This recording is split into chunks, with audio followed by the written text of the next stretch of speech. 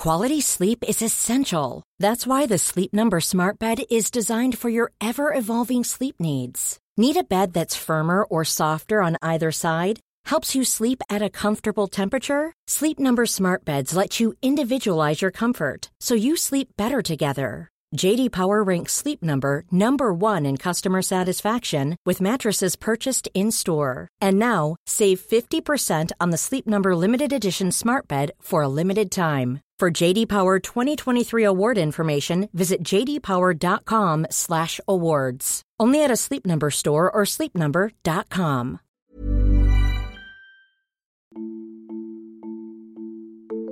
In 2017, mother of two Vicky Phelan was given the devastating news that her cancer had returned, and this time it was terminal.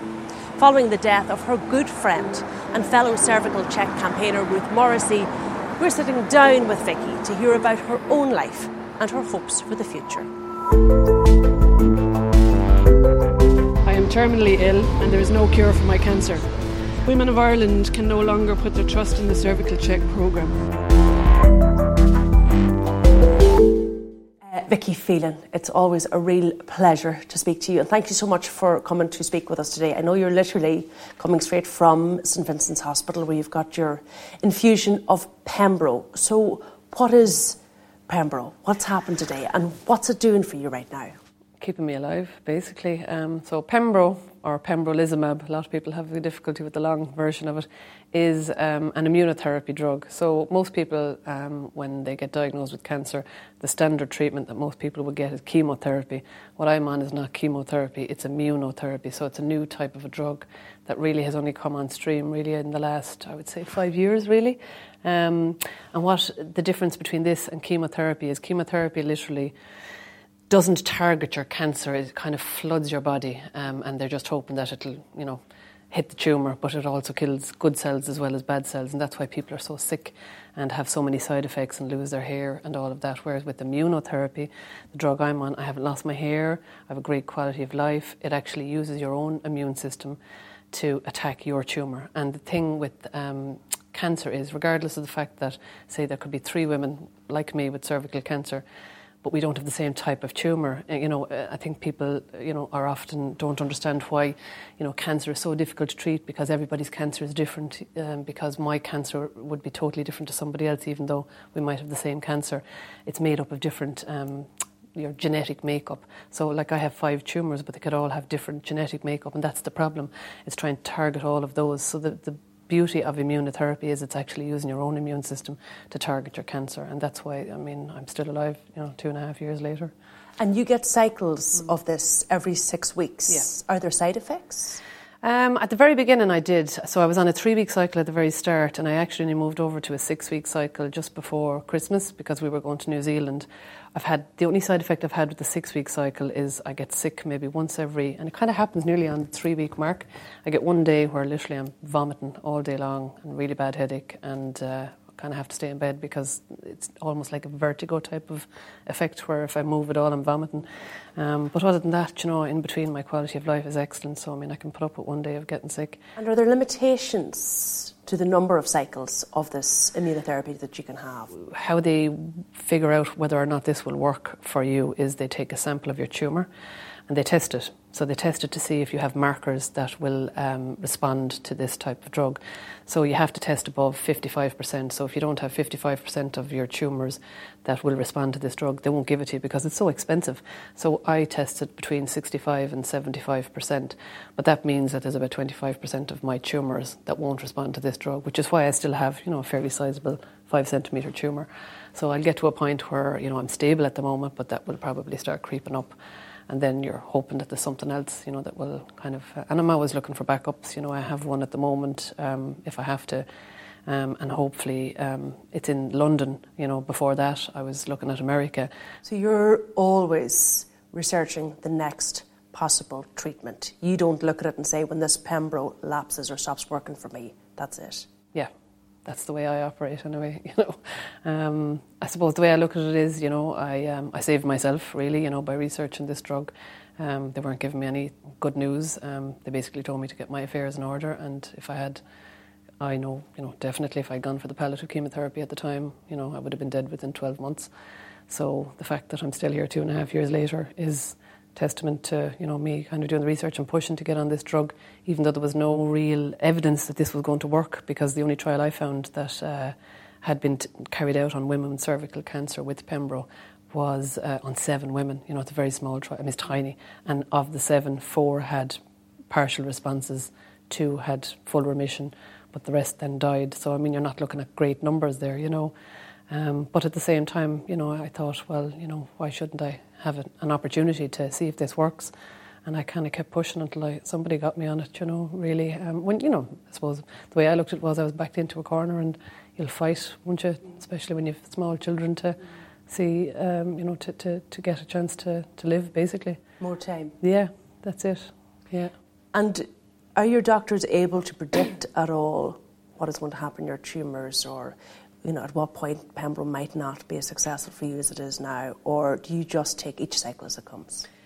I know myself, from talking to my doctors and what they've explained to me. So I have 5 tumours that form a mass around my aorta. It's near all of my organs. So, if it started growing, it would start encroaching on liver, lungs, kidneys, heart.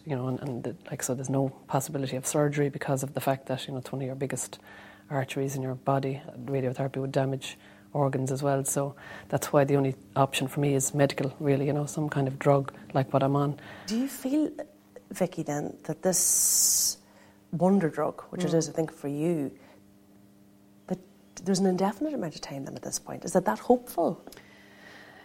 Yeah. I'd hope so. I would hope that I get another year or 2 on this, hopefully. But you never know. Unfortunately, I haven't had any shrinkage, in well over a year, probably about 15 months now at this stage. And that's a worry, because you're waiting for it to start creeping back up. But at the same time, I know my own body, and because I was so sick before, and I was so close to kind of really, within weeks of dying, I kind of know what to look out for in my own, the type of pain. And one of the big things for me was, my tumour was so big, it was pushing out my stomach. I looked like I was about 8 months pregnant. So I know if that starts happening again, that's one indicator. The other one is you get this kind of a tugging sensation, because all of my tumours are my lymph nodes, so it kind of pulls. It's very uncomfortable, so I couldn't sleep in a bed. I was sleeping in a recliner. So they're all, I suppose the fact that I know what to look out for. So I'll know when it's time to start moving again, but so far so good at the moment. I'm fine, So in the time sort of outside, looking for alternatives and coming up and down to Dublin and for Pembro, and the day that you say that you're sick, outside of that time, do you try and live sort of, I know you have cancer in your body, but without cancer in your head almost, you have a cancer-free life? Yeah, I do, honestly. It's very rare these days, to be honest, because I'm so well that I even think about having cancer. And I do things without even, we went to New Zealand at Christmas, and I was paragliding and kayaking, and, I didn't think I'd be doing things like that at this stage, so it's great. I've looked at your Instagram, I've been following your account, you have zero fear. No, absolutely. And, I never did. I was always kind of quite fearless, to be honest, anyway, but I think this has given me more of, sometimes I would have kind of stopped and thought, maybe I won't do that. But now I don't. I just think, sure, what's the worst that can happen, so I'll try anything at this stage. How do you feel about the fact that it was up to you to go off and do the research and find Pembro after you'd been told, it's palliative chemotherapy and that's it?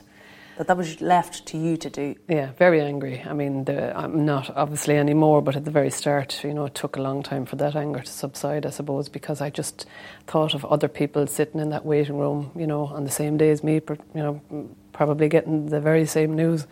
And a lot of people would just go home and take that and, not do anything because they would, accept the prognosis and assume that there was no other options, whereas I was always the type to question.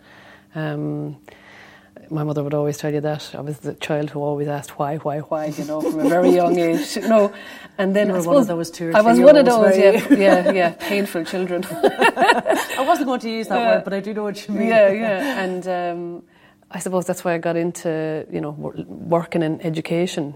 I always questioned everything. And I will read up about things, a lot, and never think that I can't find something myself. I have very good research skills. I know that, And they really came to the fore, you know, when it came to the crunch then. I remember going home that day and I wasn't expecting that. You know, I thought she'd tell me 12 to 18 months. But when she said 6 to 12 months, Jesus Christ, you know, I really couldn't believe it. You know, it was, you know, you read these books or you see things and that description of, you know, the legs went from under me. I mean, I never understood that description until it happened, you know, literally my legs went to jelly. I could barely stand up, you know, just from the shock of hearing that, because I felt so well. That was the thing at the time.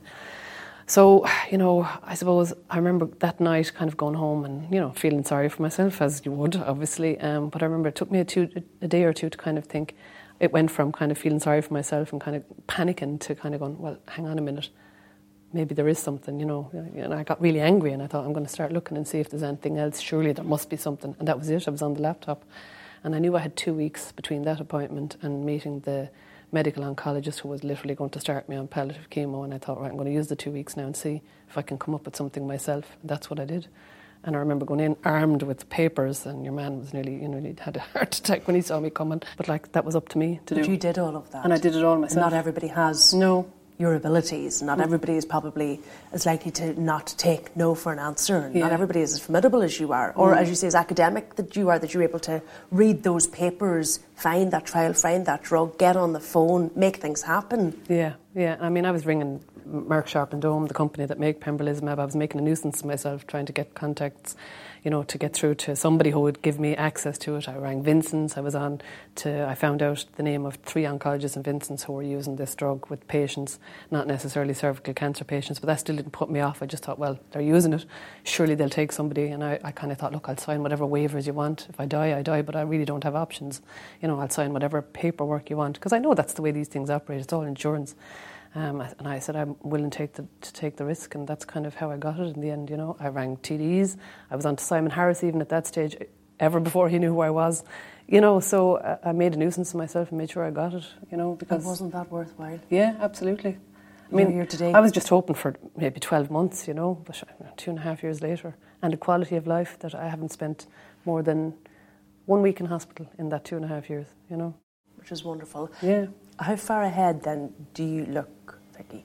Me, I don't ever look too far ahead, to be honest. You can't, because I've seen so many women die over the last 2.5 years that, you know that you can't plan that far ahead. So for me, I kind of maybe go 6 weeks, 8 weeks. I don't ever really plan much beyond that, because if you build yourself up too much and then something doesn't happen, it's very hard to come back from that in this situation, you know, very hard, because it's already difficult enough kind of, you know, knowing that you're facing into this.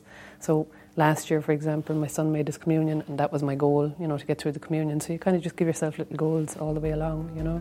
And you just keep achieving them.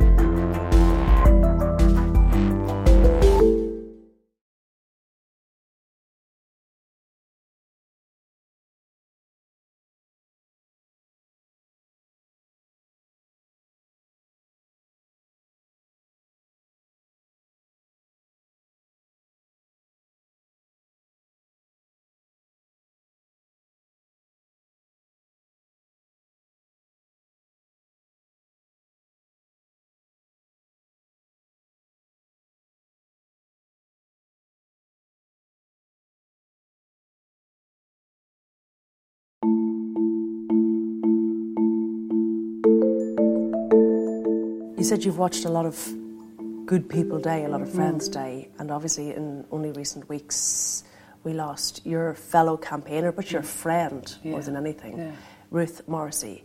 You wrote a really, really powerful piece, Vicky, in the Sunday Independent. When did you write that? I started writing it, I think, that night, actually, when Ruth died. The day she died, I got a phone call from my solicitor, Keano Carroll, who was also Ruth's solicitor, to tell me. Now, I had been waiting for the news, to be honest, from about March. Between March and July, when Ruth died, she had been in and out of the hospice more than she was at home, you know. Things were getting worse, you know. She had new tumours in her spine. She was confined to a wheelchair. I mean, people don't see that side of this cancer, and that's, you know, one of the things, you know, it's just a horrible end. A horrible end, it really is. So, but, you know, of all the women I've met who've had cervical cancer, Ruth really, unfortunately, you know, had an awful lot of complications. From the very first day I met her, she was on crutches, you know. And I felt so guilty a lot of the time because I'm so well, and that's hard, as well. But I remember that day when I got the news, obviously I was very upset. Thank God the kids weren't there. They were actually gone off camping. I didn't even get dressed, to be honest. I just stayed in my pyjamas and I didn't do anything for the day, just cried, really, It really hit you? Oh, very hard, yeah, because we were such good friends and she was so young, and she was really looking forward to her daughter making her communion. That was her goal, They'd gone off shopping for the dress, and if COVID hadn't happened, she would have made the communion in April, but, it didn't. So nothing kind of went her way, It's very hard. But then the sadness kind of turned to anger when I read her husband's statement, because you could feel the anger in his statement about the way she was treated, and I thought I couldn't kind of on the day of her death. I thought I can't come out and say these things because out of respect for her, obviously. But I just wrote it down myself, the anger. I just put it down on the page. I keep a journal. I've always kept a journal, especially when things are bad. So I just wrote down, exactly how I felt. Just dumped it on the page, and that kind of formed the basis of the article. And it was about 2 days later, I decided I had to make this public. I had to do something because, we had all these apologies coming out, hollow, false apologies. Again, it's not the first time we've seen them. And I just got angrier and angrier, and I thought I have to, make people sit up and listen. And I just literally wrote the whole lot. How you really felt. How I felt, yeah. And I know it was hard, and I remember saying to my parents about, I said, look, it's quite hard for them, for my family to read what I wrote is hard.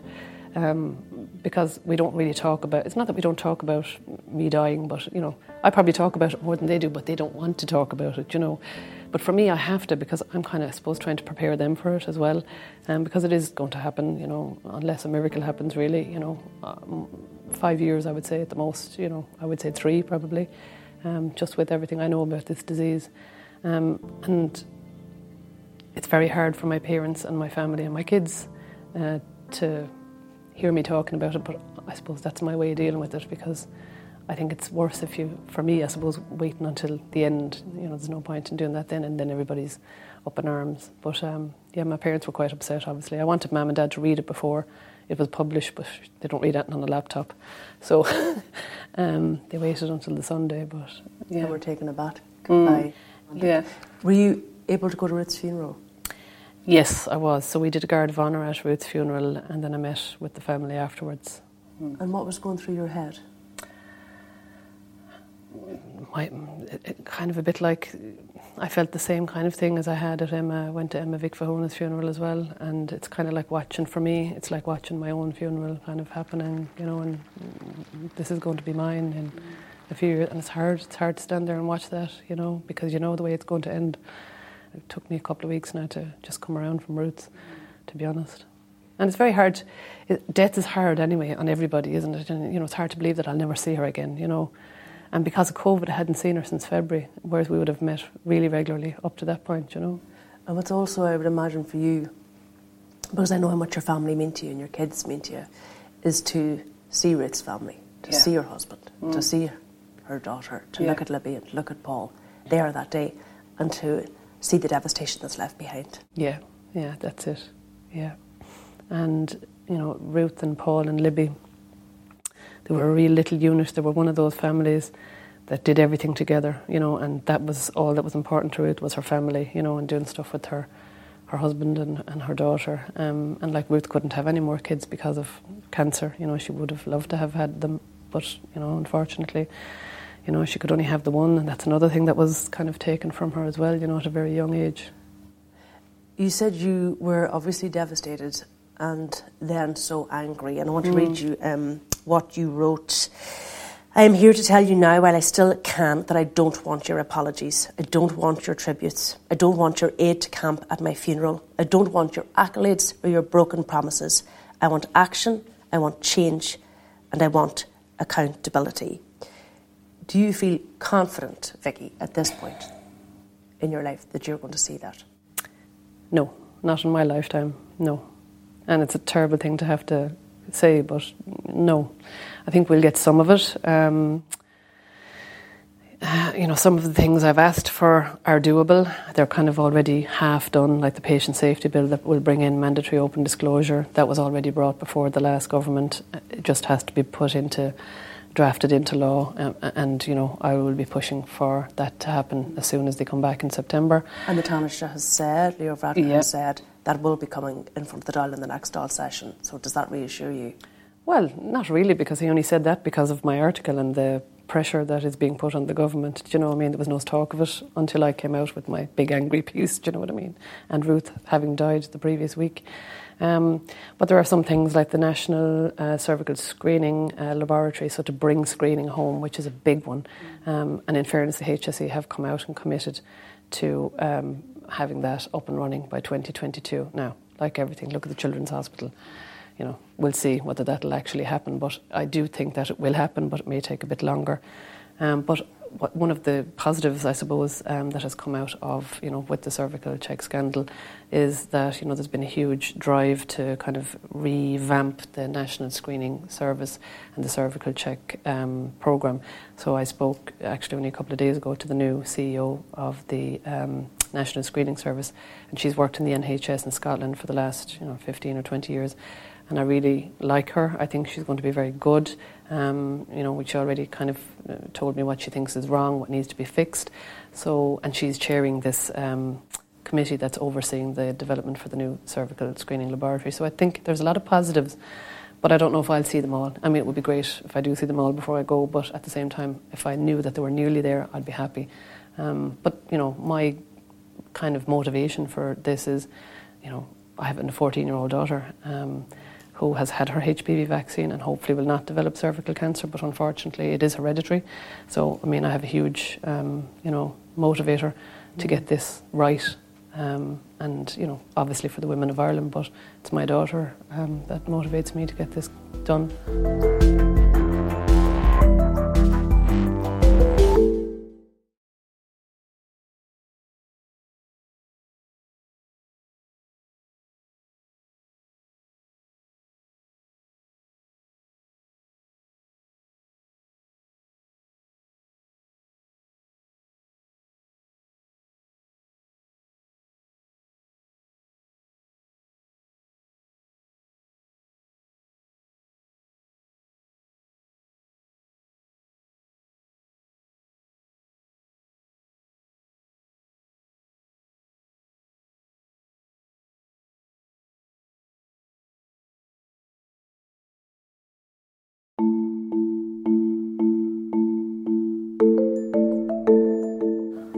One of the big things for you too is this tribunal, isn't it? Yeah. I mean, we had the promise from Leo Varadkar a number of years ago that no other woman would have to go before the courts, but in recent weeks he really has admitted, hasn't he, that he made a mistake there, that there would be circumstances where there was a dispute about facts where you would have to go through the court system. He said he wished he'd been better informed a couple of years ago. It was a bit of a U-turn. How do you feel about that?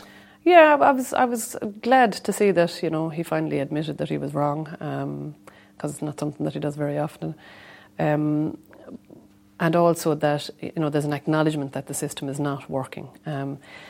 I do think one of the good things that Ruth's case has brought about, and it's a huge legacy that she's left behind, is that in the Supreme Court ruling, that will happen now, that what some people don't really understand, the big thing that has come out of that ruling is that before Ruth's case and, for my case and Emma's case and, there was a couple of other anonymous cases, if you were taking on a case and suing for a misread smear, you didn't only have to sue the HSE, you had to sue whatever labs had your smears misread. So in my case, I only had one lab, but like Ruth had two labs. So you have three defendants, a huge team of lawyers and barristers and solicitors, which costs a lot of money. And it's very hard then because they don't all agree. Some will allow for some things, some won't. There's a lot of bargaining going on a lot of the time. Whereas now what happened in Ruth's case is that the judge, the Supreme Court Chief Justice Frank Clark, ruled that the HSE have now been found to be primarily liable for the screening programme, regardless of the fact that these labs are obviously overall responsible for the negligence if there is negligence in the smears, it's the HSE's responsibility to oversee the programme. So now women will only have to sue the HSE, and then the HSE pursue the labs. And that will make it a little bit easier on women and should fast track things as well, please God. But we'll see, you know. Do you know how many women are before the courts at this point? I think there are something like, did they say 130 cases pending? Now, not all of those would be like my case or Ruth's case where there's huge negligence. Some of them may just be cases that are pending for the non-disclosure, and that's what the tribunal will actually help, you know, and will fast-track those cases. So not all of these 130 cases are going to have, you know, big payouts. And the other thing I think that really bugs me is that people assume that, you know, all of these payouts are coming from the state's purse. They don't. You know, the payouts, you know, my payout was only 25,000 out of my 2.5 million payout was paid by the state. The rest was paid by the labs because they're the ones who were negligent. So, you know, there are people out there who kind of wrongly assume that, you know, these women are going to bring down the screening programme and break the state. We're not. You know, it's the labs. If negligence is proven, it's the labs that are responsible. And they pay insurance for that. Exactly.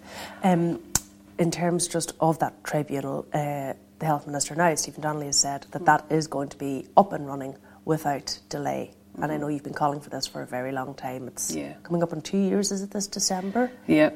Do you have faith in that commitment from him?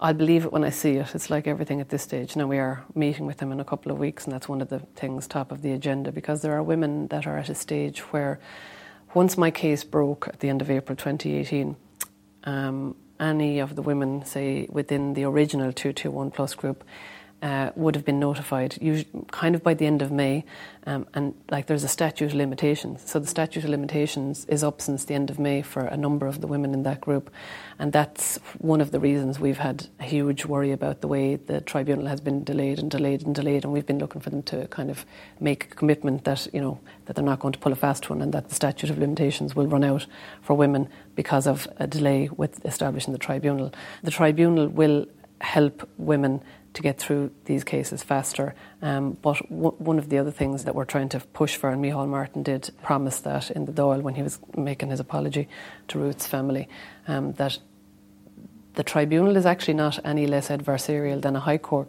case. It's just behind closed doors, and there are advantages and disadvantages to that. I mean, the media have been fantastic in highlighting what has been going on in the court cases. If that they're not allowed into these cases, you know, the behaviour of the labs or the HSE may not be, you know, great. And I know I've had experience of it.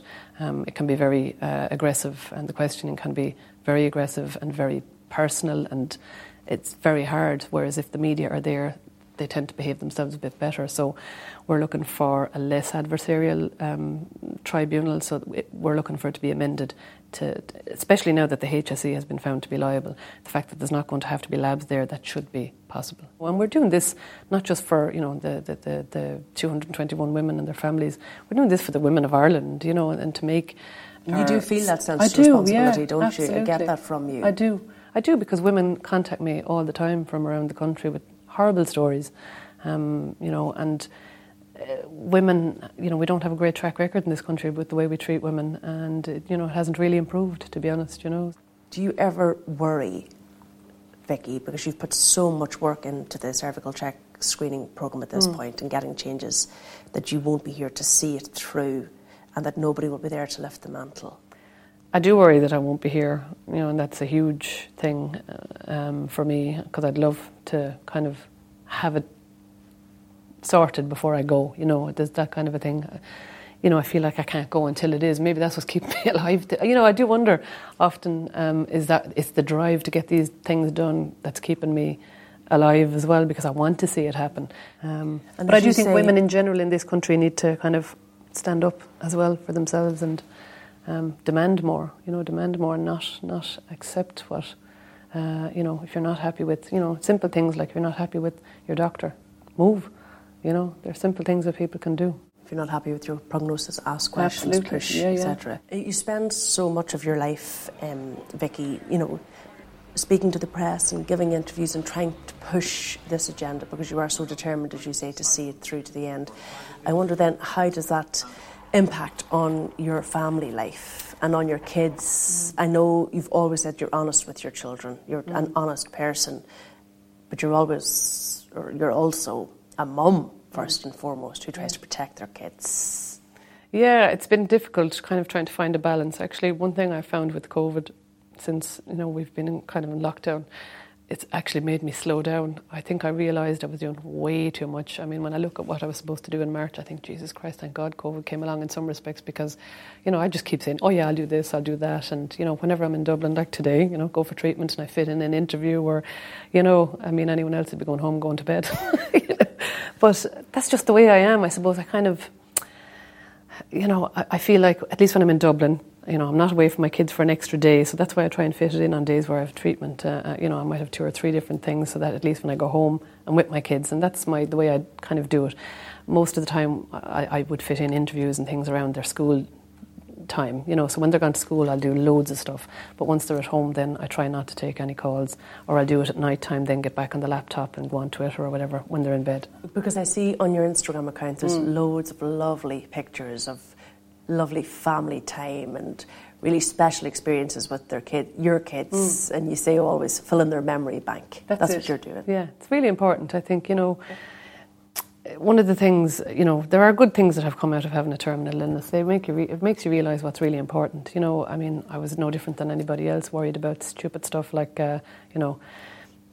being overweight and kind of not wanting to go somewhere because, I don't look right or I don't have the right clothes. I couldn't care less anymore. I'm gone past that, I just want to spend my time with my kids while I can, because unfortunately I see that, there will be an end to it, and, I won't be able to do these things. So, I try and pack it all in as much as I can. Now, at the same time, I have to be realistic and, I can't always be on the go. And sometimes we'll just sit down and watch a movie or, go for a walk or something.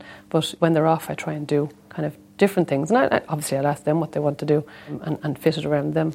But you're actively trying to fill your time so that they have lots of things that they can, when they think of you, they remember 100 countless wonderful days. Is that the idea? That's the idea, yeah, because I think that's what they'll remember. They'll remember what I did with them, And do you talk to them about where your treatment is at? Yep. And where your cancer is at? Is that an ongoing conversation? It is, yeah, absolutely. I suppose I know from my own daughter, she's been, from when she was born, we've had a lot of issues with her. She's a huge medical condition, and then she was very badly burned when she was 7. So we've been in and out of hospital with her quite a lot over the years. And I know from those experiences with her that it's important to kind of talk to her about what's going to happen and about her treatment. And then when I got cancer, it was the same thing. Obviously, it's age appropriate. Like when I was diagnosed first, my son was only 3. So, at the time, you're just kind of saying, Mommy has a sore belly, whereas now he's 9. Once he got older and understood, well, then I explained what cancer was. And I remember somebody said to me, Jesus, how did you think of that? I remember he was massive into Star Wars at the time, so I started drawing. Now, I can't draw, but I tried my best. The Death Star. And, the lightsabers, and I was saying, well, it's like, as if, imagine the Death Star is my tumour and lightsabers kind of disintegrate thing, like, when Luke Skywalker chops someone's head off, they're gone. I said, that's what the treatment is do. So he understood that. He got that, And as we go along, the week I was in hospital, I was upfront about it. He was upset that I was gone, because normally I might be gone for a night or two. That's the only thing I do notice, that he's very... When I'm going anywhere, I have to tell him, where I'm going, when I'm going to be back, and if I'm not back, then he starts getting a bit anxious. And that's understandable, you know what I mean? Because, at the back of his head, he knows that, I'm sick, and the last time, I was in hospital for a week. But, as long as he knows and you keep him kind of up to date, he's okay. And like when I'm well, they don't worry about me. It's only when maybe they see me lying down if I'm tired, or like when, I get sick every 2 or 3 weeks and I'm in the bed for a whole day practically, and that he does get worried, and he'll be coming up rubbing my head and, do you want a cup of tea, ma'am? Or, he's very good at minding me, but at the same time, for me it's important that I explain to my kids what's going on, because I think what's worse is what they imagine in their heads, I feel, with kids. And, some people think I probably tell them too much, but it works for me and my kids,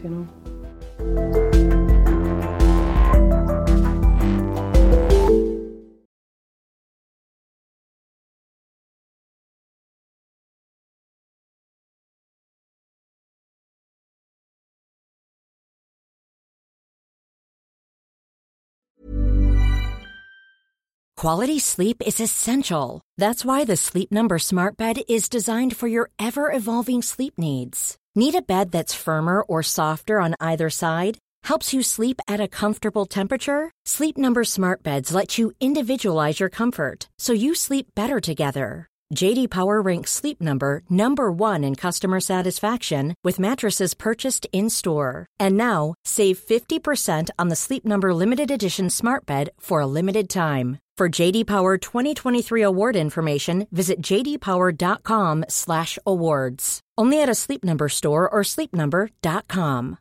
Here's a cool fact. A crocodile can't stick out its tongue.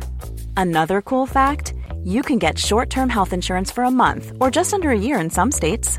United Healthcare short-term insurance plans are designed for people who are between jobs, coming off their parents' plan, or turning a side hustle into a full-time gig. Underwritten by Golden Rule Insurance Company, they offer flexible, budget-friendly coverage with access to a nationwide network of doctors and hospitals. Get more cool facts about United Healthcare short-term plans at uh1.com.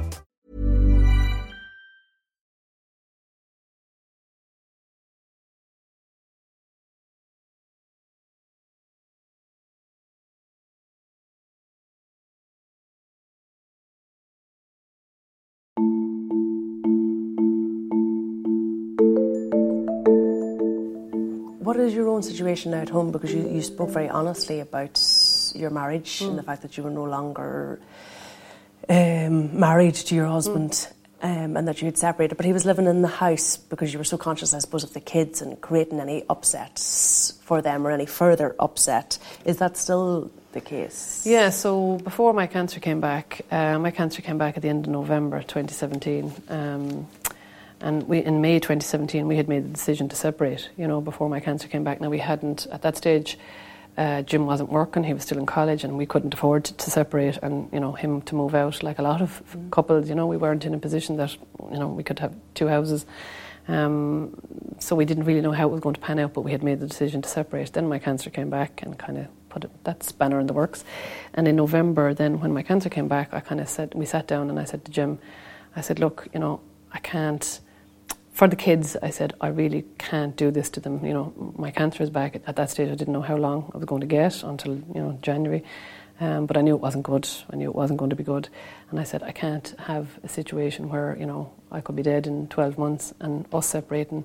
I said, it's just too much for the kids. So I said, if we can just stay together for the sake of the kids and, obviously we're kind of not a couple, but, as far as possible, try and co-parent and be a family, and that's worked, for us for the last 2 years, nearly 3 years at this stage. Wow, and you still do that? Yeah, we still do it. Yeah, it works for us for the moment, anyway. I wonder, given everything you're going through, do you miss having that sort of companion, though, that kind of intimate companion, that person that you go home to at the end of the day, and you don't have to put a brave face on anymore, and you just utterly be yourself and tell them how you're really feeling? No, I don't, to be honest, because I have great friends and my parents, my parents are great support. I'd be lost without them. But, for me, I suppose, I just think with this type of cancer in particular, it's very hard on relationships. I've read research on this, up to 50% of marriages break down after cervical cancer diagnosis. And there are lots of reasons for that, obviously, with where your cancer is. It's very hard to get your head around the fact that you've got a tumour in your vagina. You know what I mean? And when you do have treatment and you're poked and prodded to within an inch of your life and, really your vagina is only medical, you know what I mean?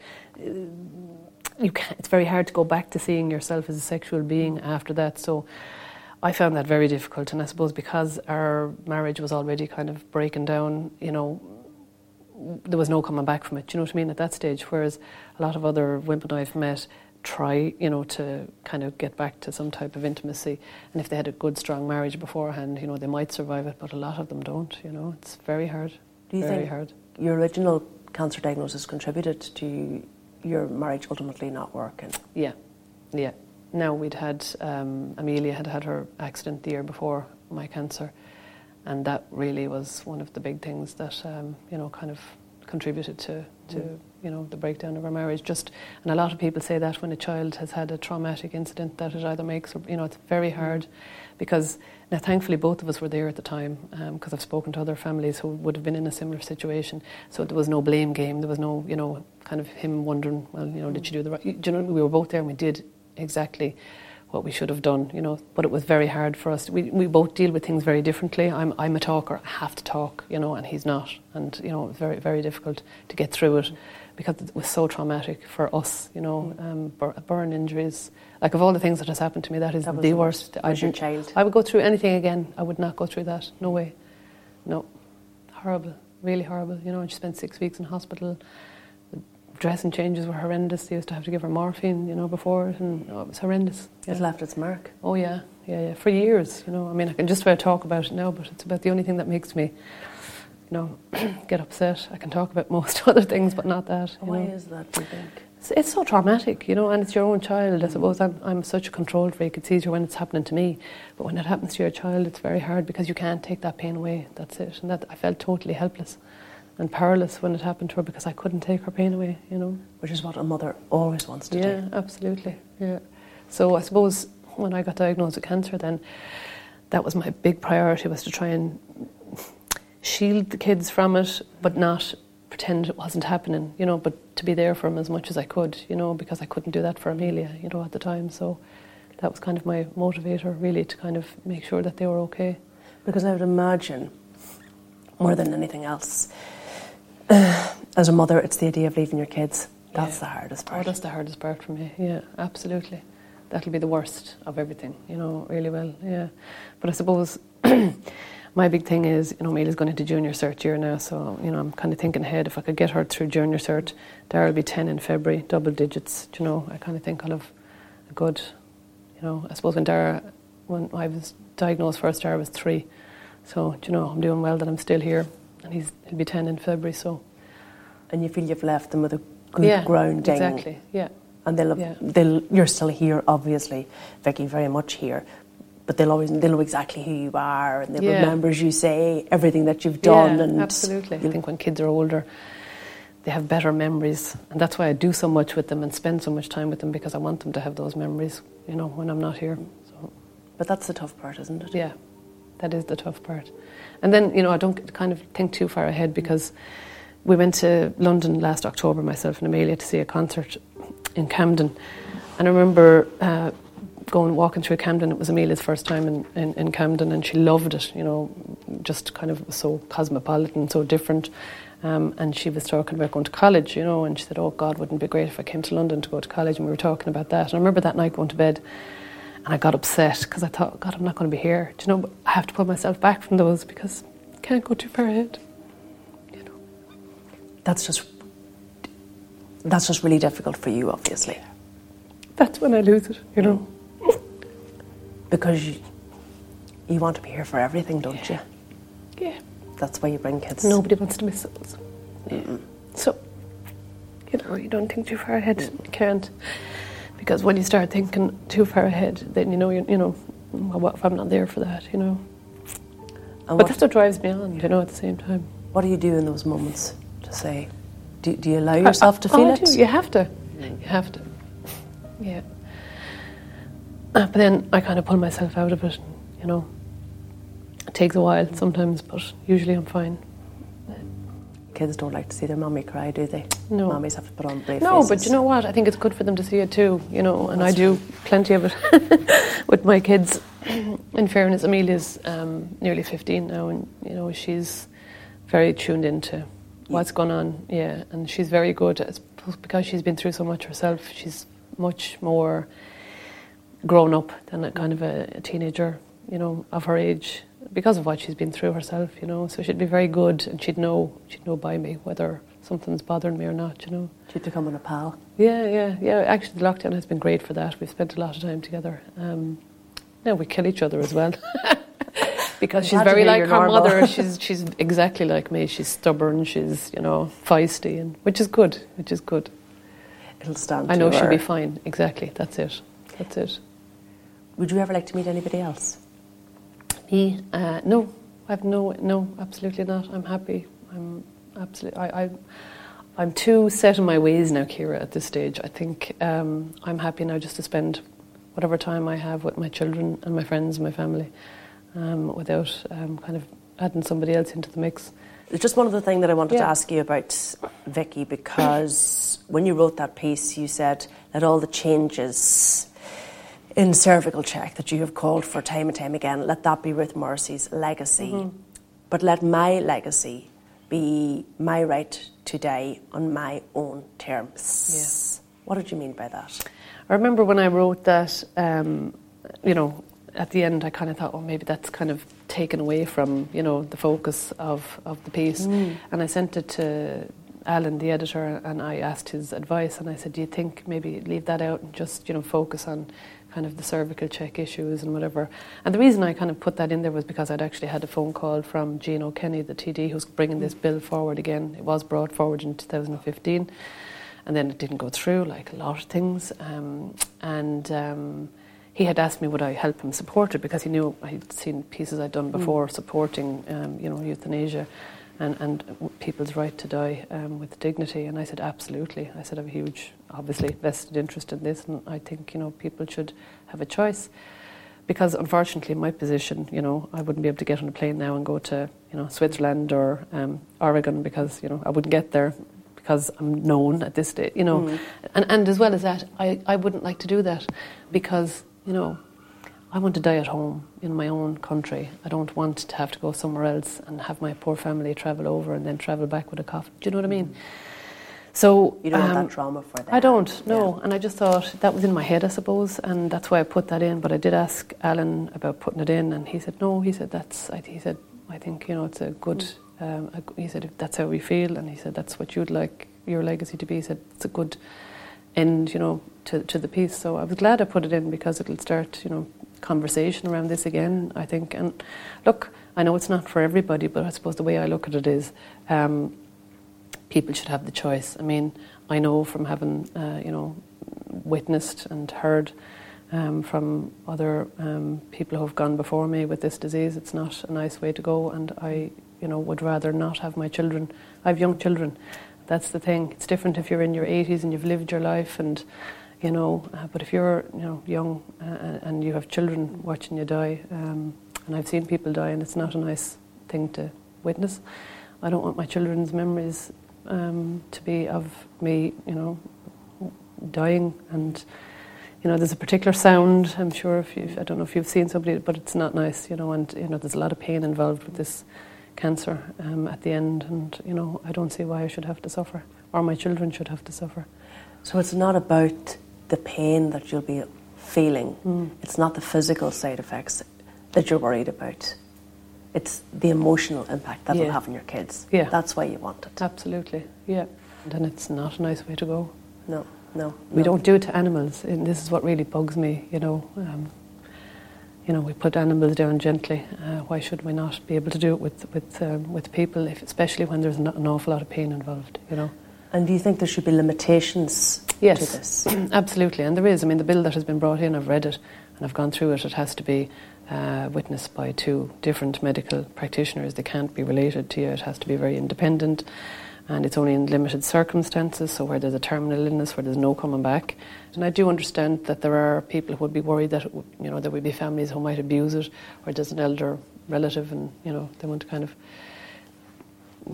finish it off, rather than hanging around, whatever the reasons are. But I think there's plenty scope within the bill for that to be very well marshalled, And yet you will hear, well, I've read about it already, these arguments that it's a slippery slope is a phrase that you always hear, that it starts by allowing people with a terminal illness, to decide when they want to die in certain circumstances, but then it becomes somebody who has a chronic illness or somebody who's suffering a psychological, perhaps, not physical. Yeah. And that it broadens and broadens and broadens once it gets a foothold here. Mm-hmm. Would that worry you?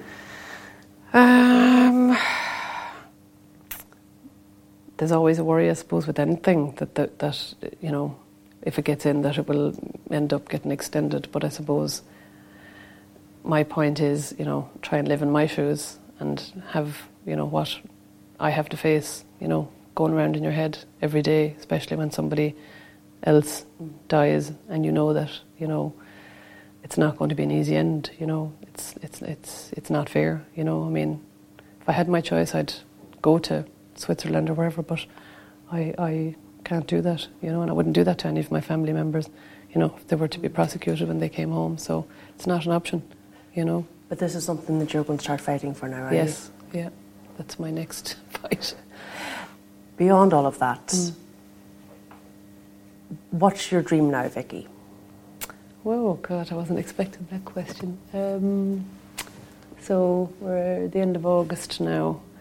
My big thing, I suppose, is to get my son to 10 and hopefully get my daughter through her junior cert, because I think that's a big thing for mothers to be around for.